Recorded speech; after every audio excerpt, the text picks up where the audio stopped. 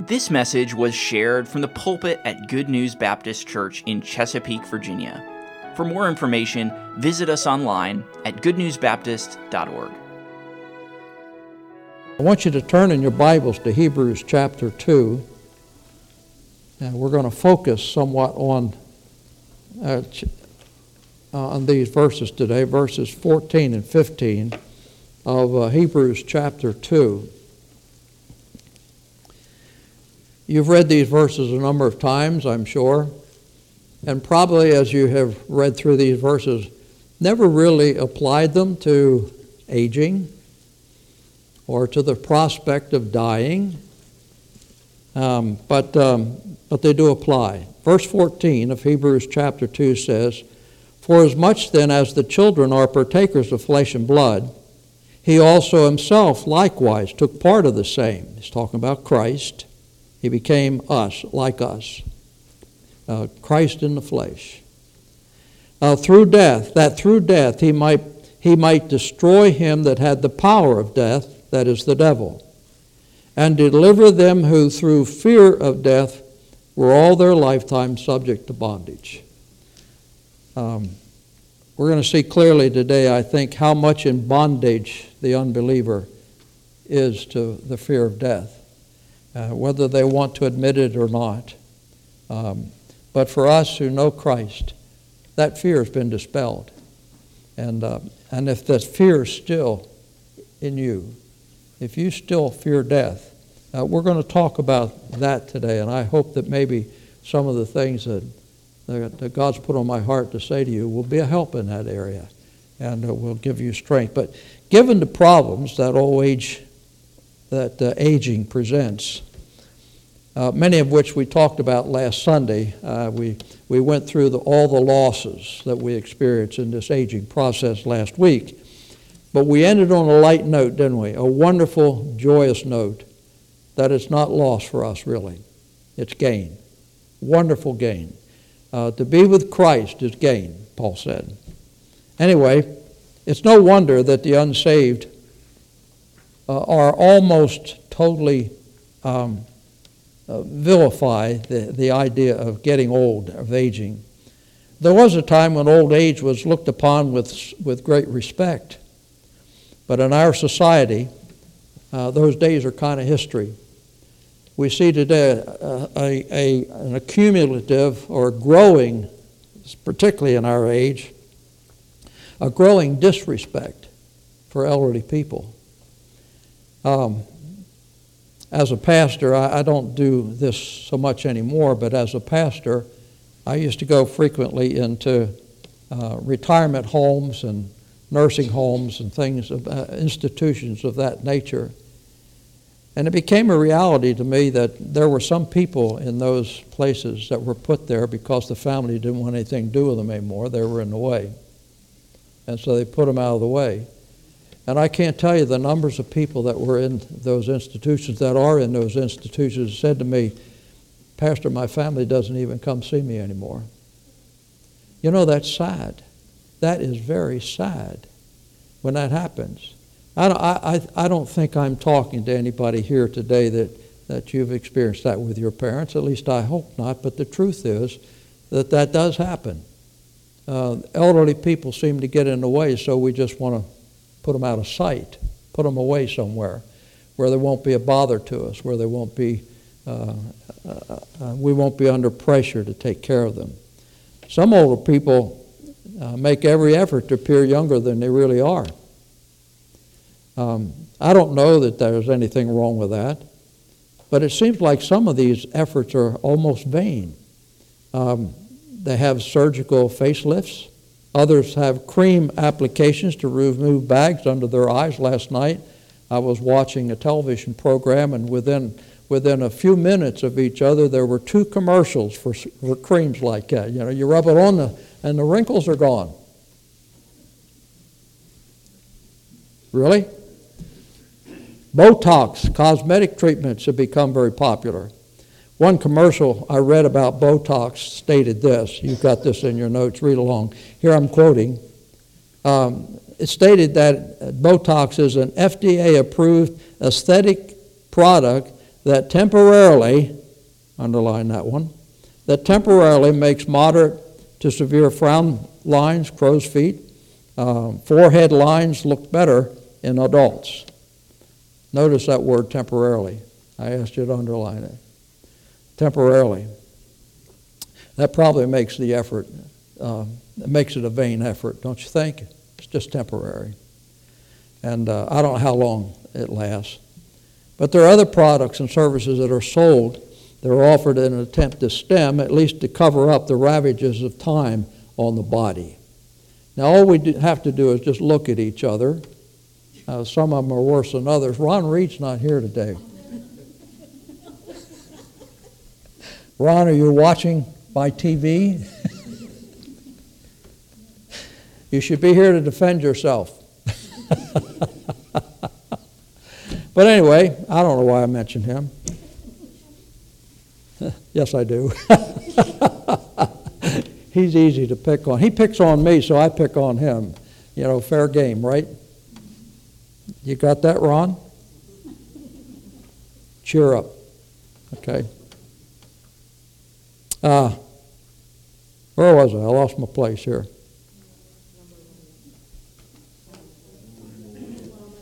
Yeah. We hear people say that older people ought to give up their place. Well, no. I'm not there yet. Okay. Now, that probably makes it a vain effort. There are other products and services that are attempted. So that brings us to Roman numeral number 1 in our outline here. The unsaved world's assessment of aging. The unsaved have a rather weird assessment of aging. Beside all these feeble efforts that I just mentioned, we hear expressions like old coot or old fogey and the likes. And that summarizes the attitude of too many people, I think. I've never appreciated children referring to their parents as the old man or the old lady.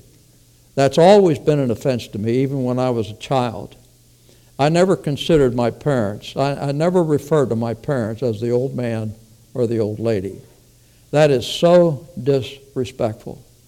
It's disrespectful to the ones that God gave us to train us to be something and acceptable in our society. And it's so disrespectful for that. But anyway,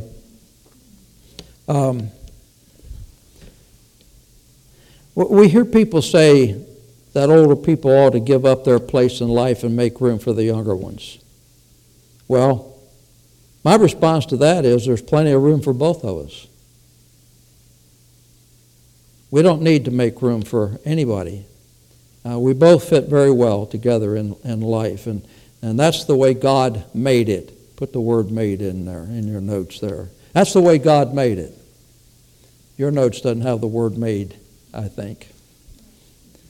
Your notes read, that's the way God it.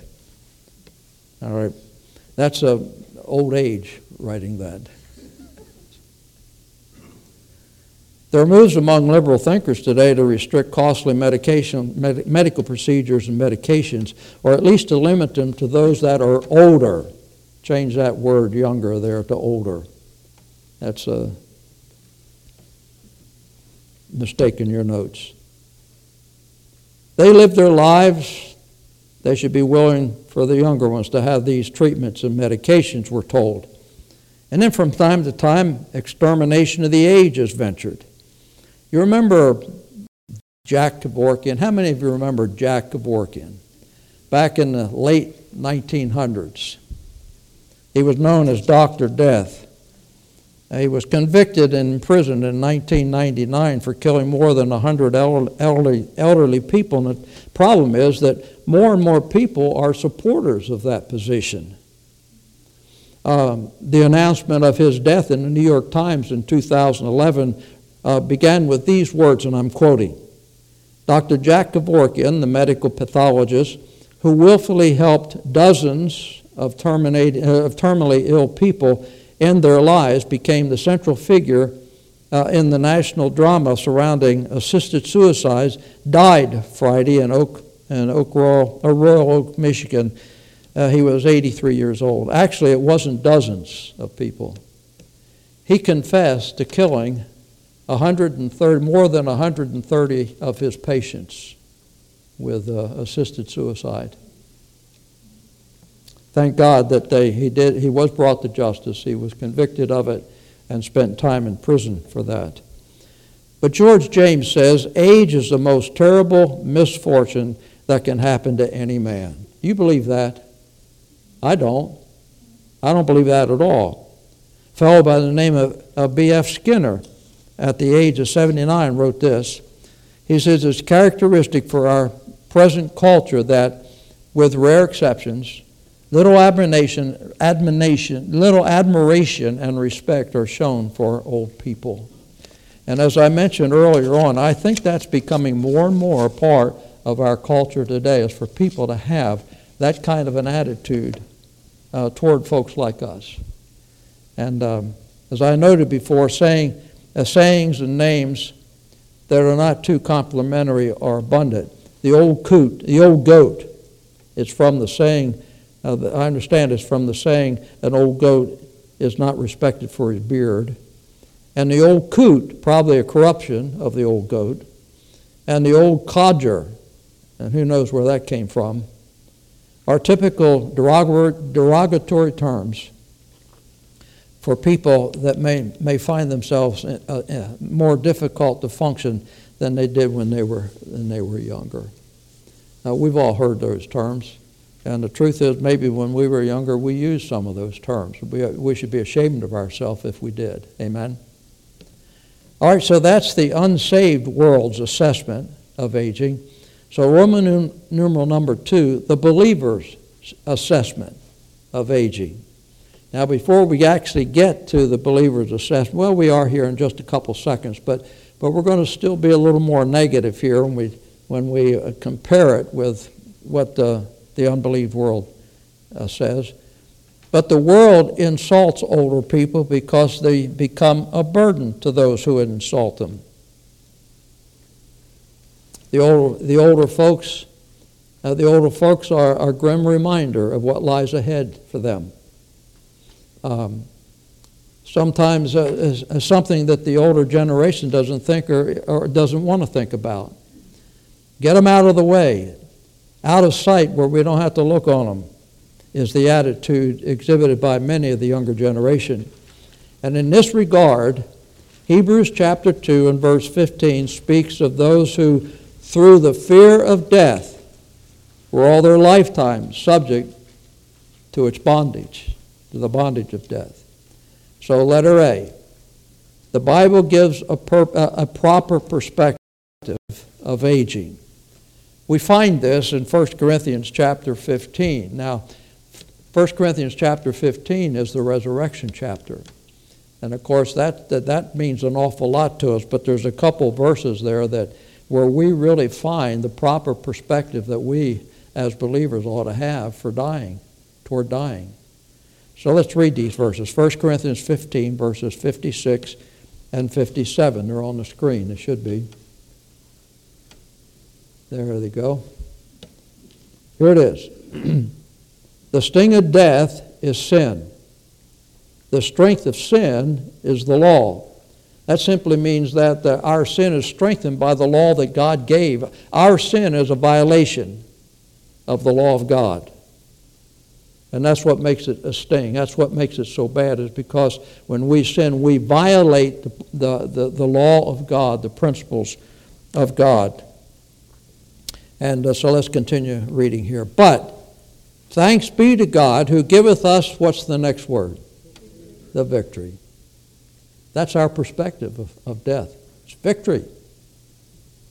When a Christian dies, they'll say, praise God, he's got the victory.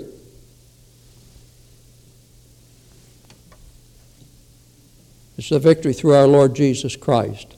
Thayer, in his Greek-English lexicon, describes this sting as the sting of scorpions. And he says this, quote, since animals wound by their sting and even cause death, Paul, in 1 Corinthians 15:55, attributes it to death. And then Thayer goes on to say that sin is a sting, because sin is death's cause and punishment. We die because of sin. We die because of the curse. Remember, we talked about that last week, that what you and I are experiencing in our later years of life, in our older years, all these aches and pains that we have to go through, the wrinkles and all that sort of thing, is a part of the curse of God. It's a result of the fall. And you remember the first sentence of my conclusion in the lesson last week was, Adam, why did you do this to us? You see. Anyway, for the believer, however, the sting of death is minimal. It's confined only to the process that leads up to the point of death. And then beyond that point, it's victory. We're headed for victory, folks. We're headed for victory. Letter B. The Bible's perspective is in stark contrast to the non-biblical perspective. Non-biblical is the word you're looking for here. The Bible in Ecclesiastes chapter 12, this is an interesting passage of Scripture. You've read this and maybe haven't quite understood what Solomon was trying to tell us there, so we're going to look at it today. In Ecclesiastes chapter 12, and turn there in your Bibles, the first 7 verses of that chapter, there's a description of declining years that the world has bought. This is the way the world looks at aging here in Ecclesiastes chapter 12. It speaks to the effects of aging from a perspective of those who live only for what they can get under the sun, in this life under the sun.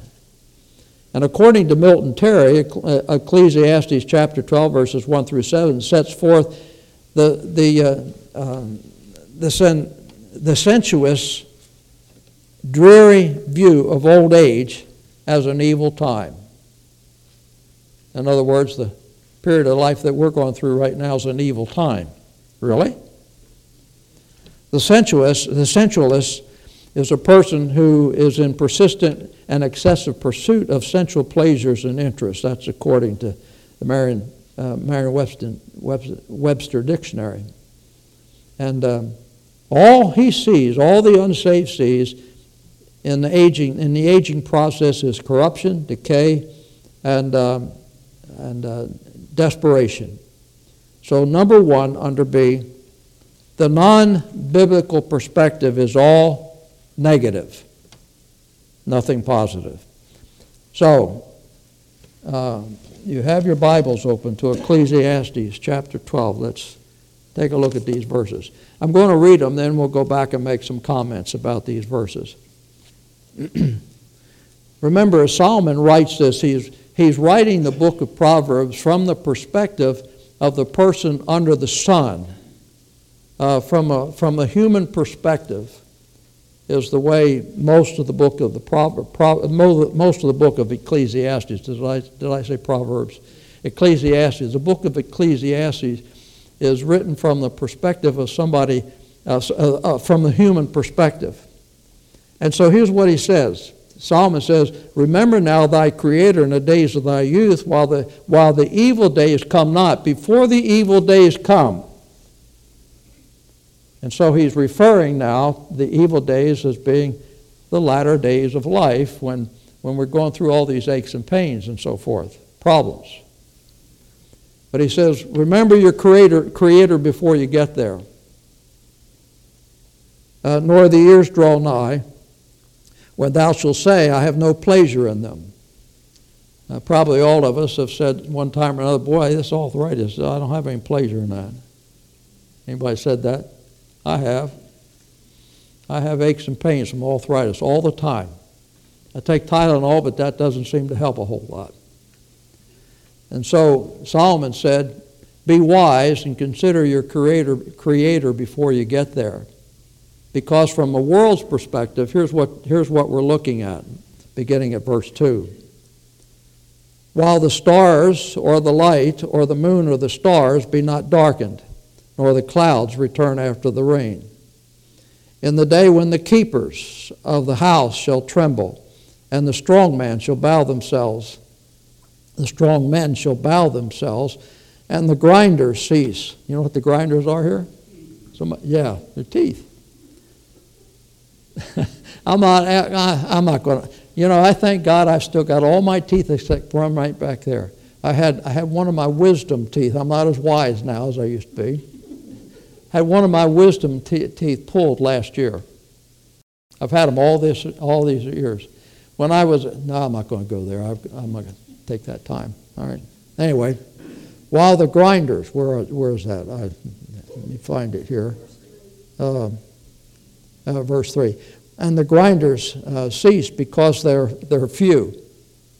Dr. Bob Sr. used to talk about an old black lady sitting on the porch that he'd pass going to school every day, and he'd say, "Howdy," and he'd call her name. "How you doing?" I'll call her Sadie. I'm not sure what her name was. "How you doing, Sadie?" And she'd always respond back, "Very well, thank you." And one day Dr. Bob was talking to her, and she said, "I only got 2 teeth, but thank God they hit." Well, that's a good perspective, isn't it? Yeah. And those that look out of the windows are darkened. The windows, these are the windows, folks, right here, that take the place of our eyes. Okay?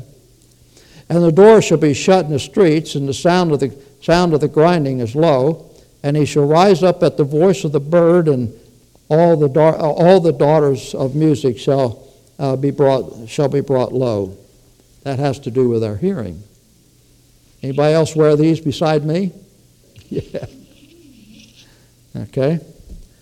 Also, when they shall be afraid of that which is high, and fear shall be in the way, and the almond tree shall flourish, and the grasshopper shall be a burden, and desire shall fail, because men goeth to his long home, and the mourners go to the street. All right. Or ever the silver cord be loosed, and the golden bowl be broken, or the pitcher be broken at the fountain, or the wheel be broken at the cistern. Then shall the dust return unto the earth as it was. We're going in the grave. And the spirits return unto God who gave it. Now, let me give you a few thoughts. You've got them there in your notes, but let's just take a look at them. Here's what Solomon's saying here. In verse 2, verse 2 depicts stormy weather ahead, trouble like a returning cloud, raining profusely on your parade. Verse 3 talks about or speaks about the arms and the hands feebly trembling, the legs weakened, the back stooped, teeth missing, and eyes failing. Verse 4 alludes to the loss of appetite, the problem of getting a good night's sleep, and the loss of hearing. Verse 5 notes how the aged are afraid of heights. I don't climb on ladders much anymore, and probably you don't either. How they fear situations in daily life they never feared before. How their hair turns white. How because of a lack of strength a grasshopper is too heavy to pick up. How sexual desire wanes because they are on a long journey home, which is death. Verse 6 describes the breakdown of brain function, the body in general, the heart and the lungs. Verse 7 is the final phase. The final phase is burial of the body at the separation of the spirit, which returns to God. And that's the way the man under the sun looks at aging and death. In all this description, nothing positive appears. Nothing positive. Nothing hopeful. Nothing victorious. All's gloomy and hopeless.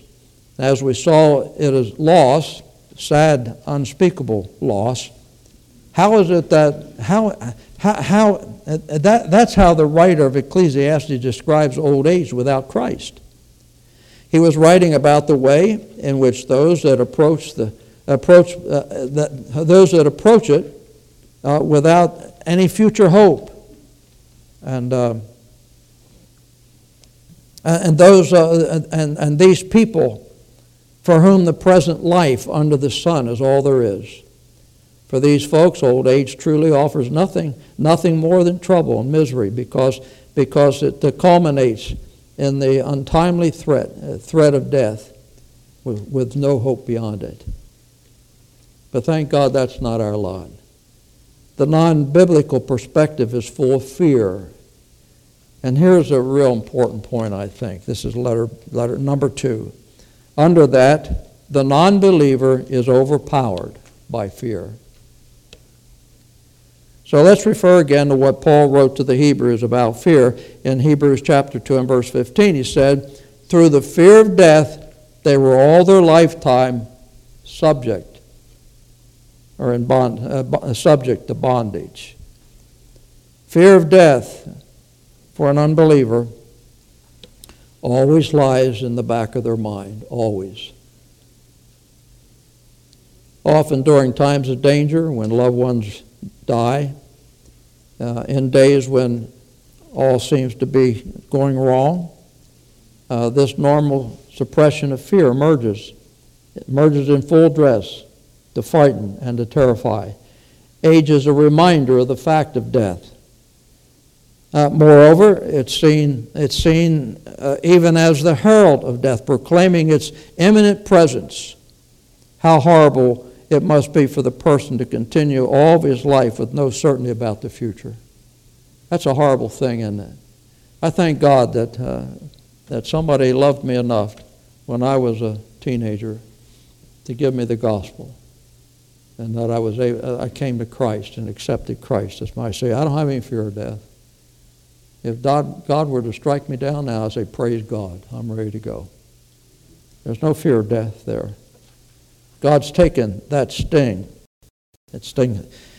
Age is a reminder of the fact of death. Moreover, it's seen as a herald. I just read that, didn't I? It's no wonder that the unbeliever looks skeptically upon old age. It's not that death comes to older folks alone. We all know of people who died in their youth and middle age, but most everyone thinks that he'll die to see old age, whether he's right or not. And in this age, when so many other losses occur, as we noted last week, these things remind him of the ultimate loss, that it may lie just around the next corner. None of us know when we're going to die. I may live to be 90. I don't know. I'm not anticipating that. I'm anticipating heaven. And if God lets me live till 90, that's fine. If He lets me live to 100, it's okay. I really don't want to live that long. I want to go see Jesus. I want to live long enough to pester my wife some more. And she definitely wants to live long enough to pester me some more. Don't you, dear? All right. It becomes ever more difficult as a result for unbelievers to keep the underlying fear suppressed. More and more often they find that it keeps popping up. And that's why so many unsaved just furiously throw themselves into every sort of activity they can to ward it off. They get involved in a lot of things. And sometimes these frenzied efforts seldom work. And embarrassed, stubbornly determined not to give in to those who make attempts to win them to Christ, grasping at straws, many go into their death frightened and scared, without any hope and without any Savior. That's a sad situation. Others have such a seared conscience that with a foolhardy brashness, they plunge into death cursing God and cursing life, cursing the life that God gave them. So in all cases, Hebrews says, every unbeliever has to deal with fear. He is fear's slave, subject to its bondage, like a cruel master bent on getting more than his due. Fear lies behind every decision and determination that he makes. He tries as he may, he can't escape it. And consciously or unconsciously, or in clear or unrecognized responses, he'll react to death throughout his life. And this is more noticeable in declining days than any other time. But thank God for letter B, the next point. The believer is delivered from fear. The believer is delivered from fear. Jesus came to deal with this stern taskmaster, and Paul says that through death he might destroy him that had the power of death, that is, the devil. Thank God for that. That's what his work on Calvary did. He came to destroy the works of the devil, and he did. Praise God. And verse 15 says, and to deliver them who through fear of death were all their lifetime subject to bondage. So having Jesus as your Savior makes all the difference in old age. If you sit here today with Christ in your heart, it makes a whole lot difference than someone who may be sitting here without Christ. And there may be someone here sitting without Christ. As far as I can tell, everybody in this auditorium has made a profession of faith. And you profess to know Jesus Christ as your Savior. I assume you folks have.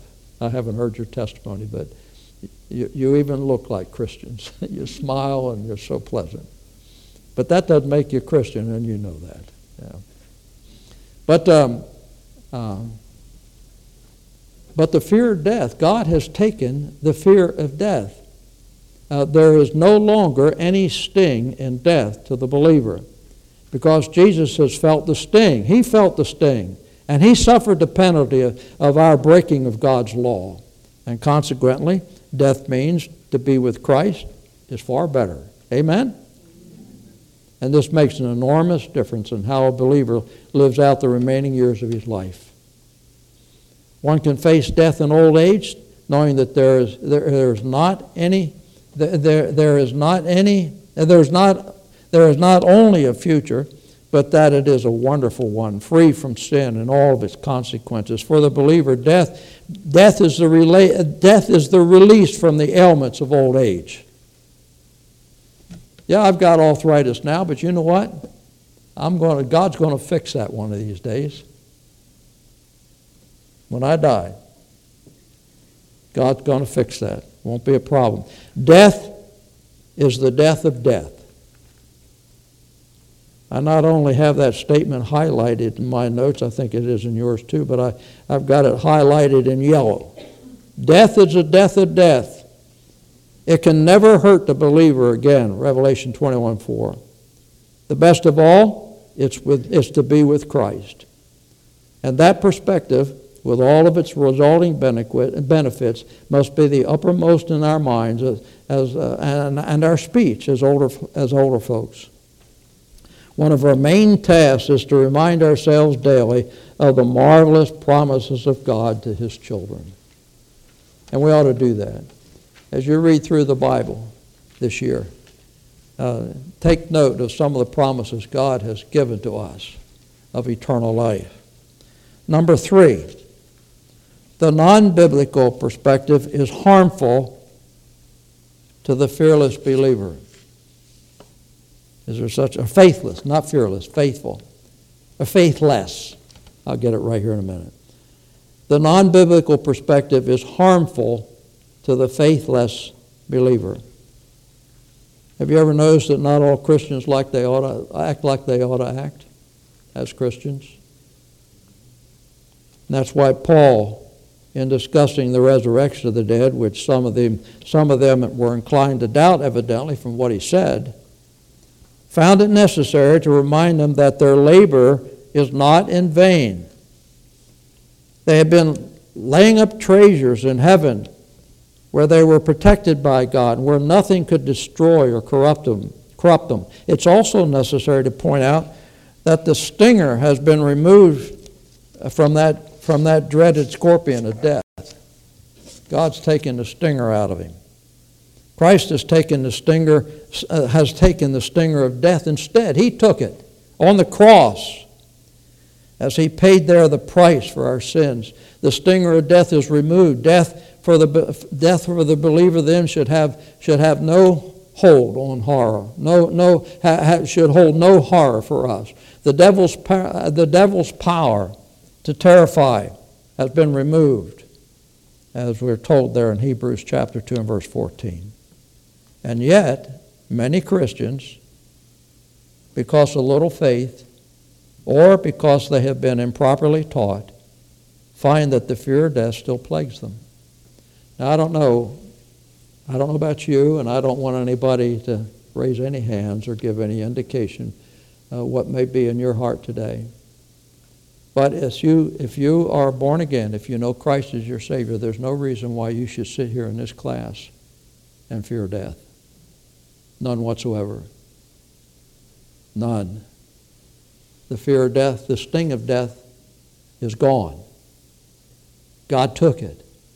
And if it's still stinging you, it's your fault, not God's. Hear me. If you still feel the sting of death, now in a sense we do because what we're going through this aging process is a part of the curse that was brought upon man in the fall in the garden. Okay, we understand that, don't we? And so that part of the curse, in a sense, may be a little sting to us.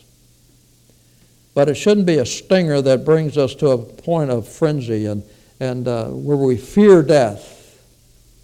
In fact, because we have this little bit of the stinger to remind us that we are getting old, it ought to be a rejoicing in our heart to know that very soon that stinger that Jesus bore is going to be completely gone. And we'll be in the presence of the Lord and enjoy Him. So, many Christians, because of faith and because they have been improperly taught, find that fear of death still plagues them. How can they dispel that fear in old age? We can dispel it with the facts that we find in the Scripture. Now, I have listed several Scripture verses there, and I'm not going to take the time to go through these because I'm running out of time. But you can go through those verses of Scripture yourself and see where God has promised us eternal life. You know, when we're born again, when we become a child of God, God gives us at that point eternal life. Eternal life for us as believers doesn't begin when we die. We have it now. God has promised it to us. When you got saved, when you trusted Jesus Christ as your personal Savior, He gave you eternal life. Now we know that everybody's going to live somewhere forever. But the eternal life we're talking about is eternal life with the Savior, with Jesus Christ. Some when they die who do not know Christ, they're going to live in hell for the rest of eternity. But if you know Jesus Christ as your personal Savior, hell should have no fear for you, none whatsoever. You'll never see the flame, you'll never smell the smoke. All you'll see is the presence of our Savior and those who know Christ and who have gone on before you. So that brings us to the final assessment of death, number 3, Roman numeral number 3, the final assessment of death. Whether we admit it or not, the matter of death is increasingly on our minds. I have to confess that I think about it sometimes. And if we dare to mention it to other people, chances are our comments are going to be deflected by them. All too few people are willing to speak about death. How often do you speak about death? How often do you think about it? How often do you talk about it? They don't like to be reminded of the reality of its imminence.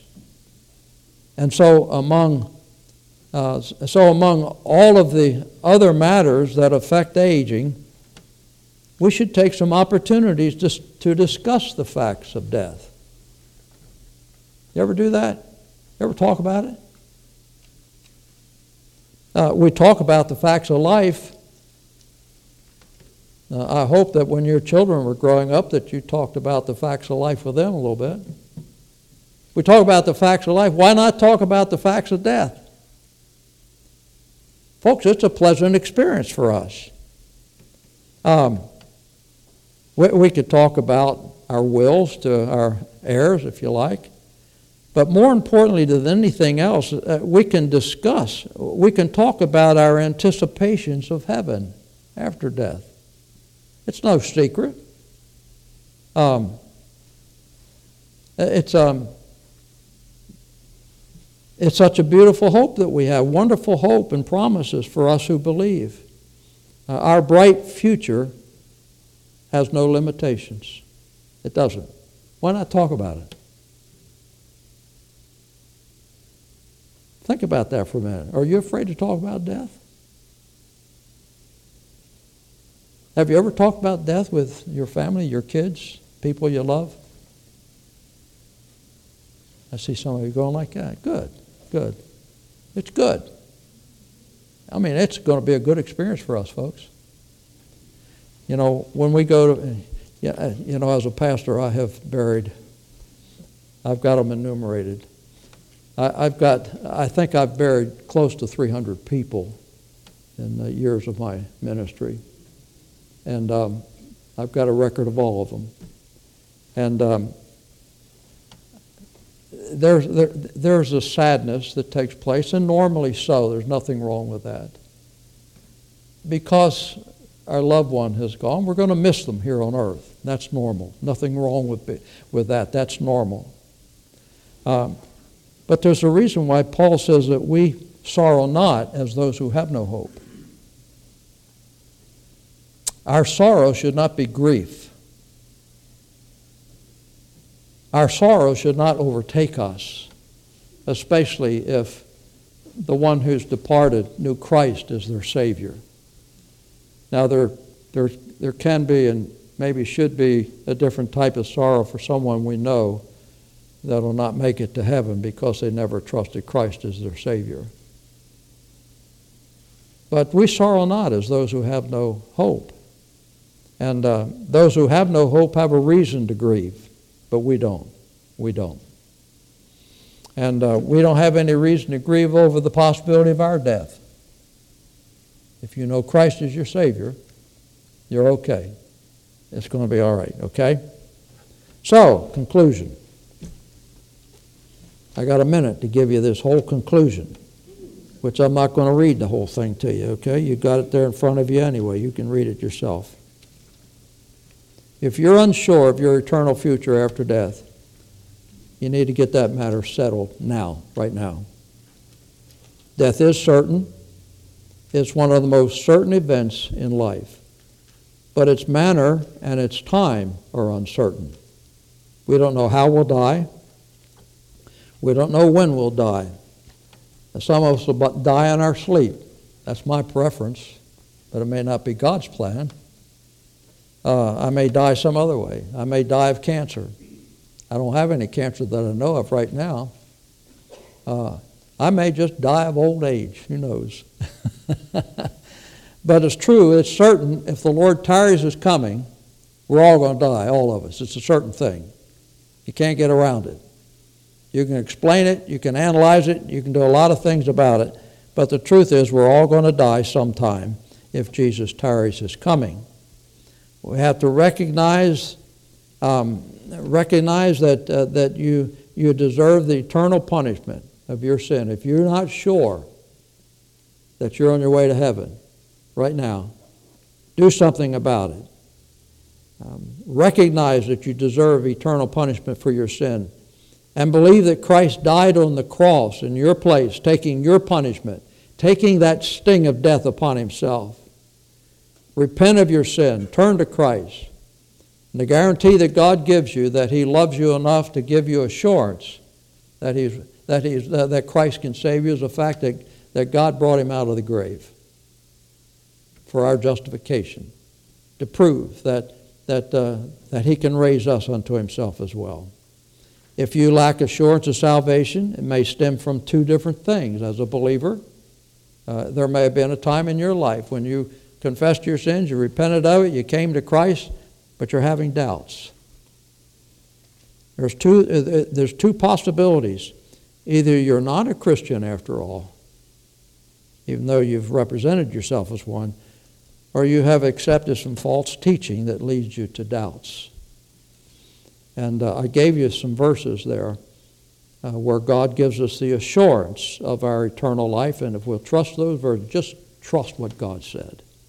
That's what it all boils down to.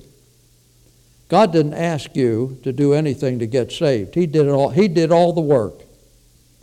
He sent His Son to die on the cross for you. And it's not by works of righteousness which we can do that He saves us, but it's by His mercy, by His grace. And we're saved by His grace. And that's where we need to put our faith. And so if you have been plagued by some false teaching that you can lose your salvation, look at those verses that I gave you. Those verses are steadfast. Just look at John 3:16. For God so loved the world that He did what? He gave His only begotten Son, that whosoever believeth in Him shall not perish. What's it mean? What do you think God meant by that? He says you won't perish. What if I sin? Well, did you place your trust in Christ's work on the cross? Yeah. You'll not perish. You got it? God gave it to you. Take it. Believe it. Accept it. These things have I written, John said, that you may know that you have eternal life. That's in 1 John chapter 5. That you may know that you have eternal life. You don't have to guess about it. It's a dead sure thing. Okay. Well, you read the rest of it, and by the way, if you're having these doubts and you need some help, come to me or Brother Sayre, and let us help you with that. Will you? Please don't go on doubting, wondering, fearing. You don't have to. You don't have to. Father God, thank you so much for taking the sting of death. And thank you, God, that we don't have to be in bondage to that anymore. That you freed us from that through Christ, your Son, as He paid the price of our sins upon Calvary, and has given us eternal life as we believe on Him. We pray in Christ's name. Amen. Thank you for listening. If you have questions about your relationship with God, or you would like to know more about the ministry of Good News Baptist Church, you can visit us online at goodnewsbaptist.org or call us at 757-488-3241. We trust your heart was challenged as you listened, and we want to encourage you to share this message with others. May the truth of God's Word be your guide as you strive to follow Christ and make Him known to others.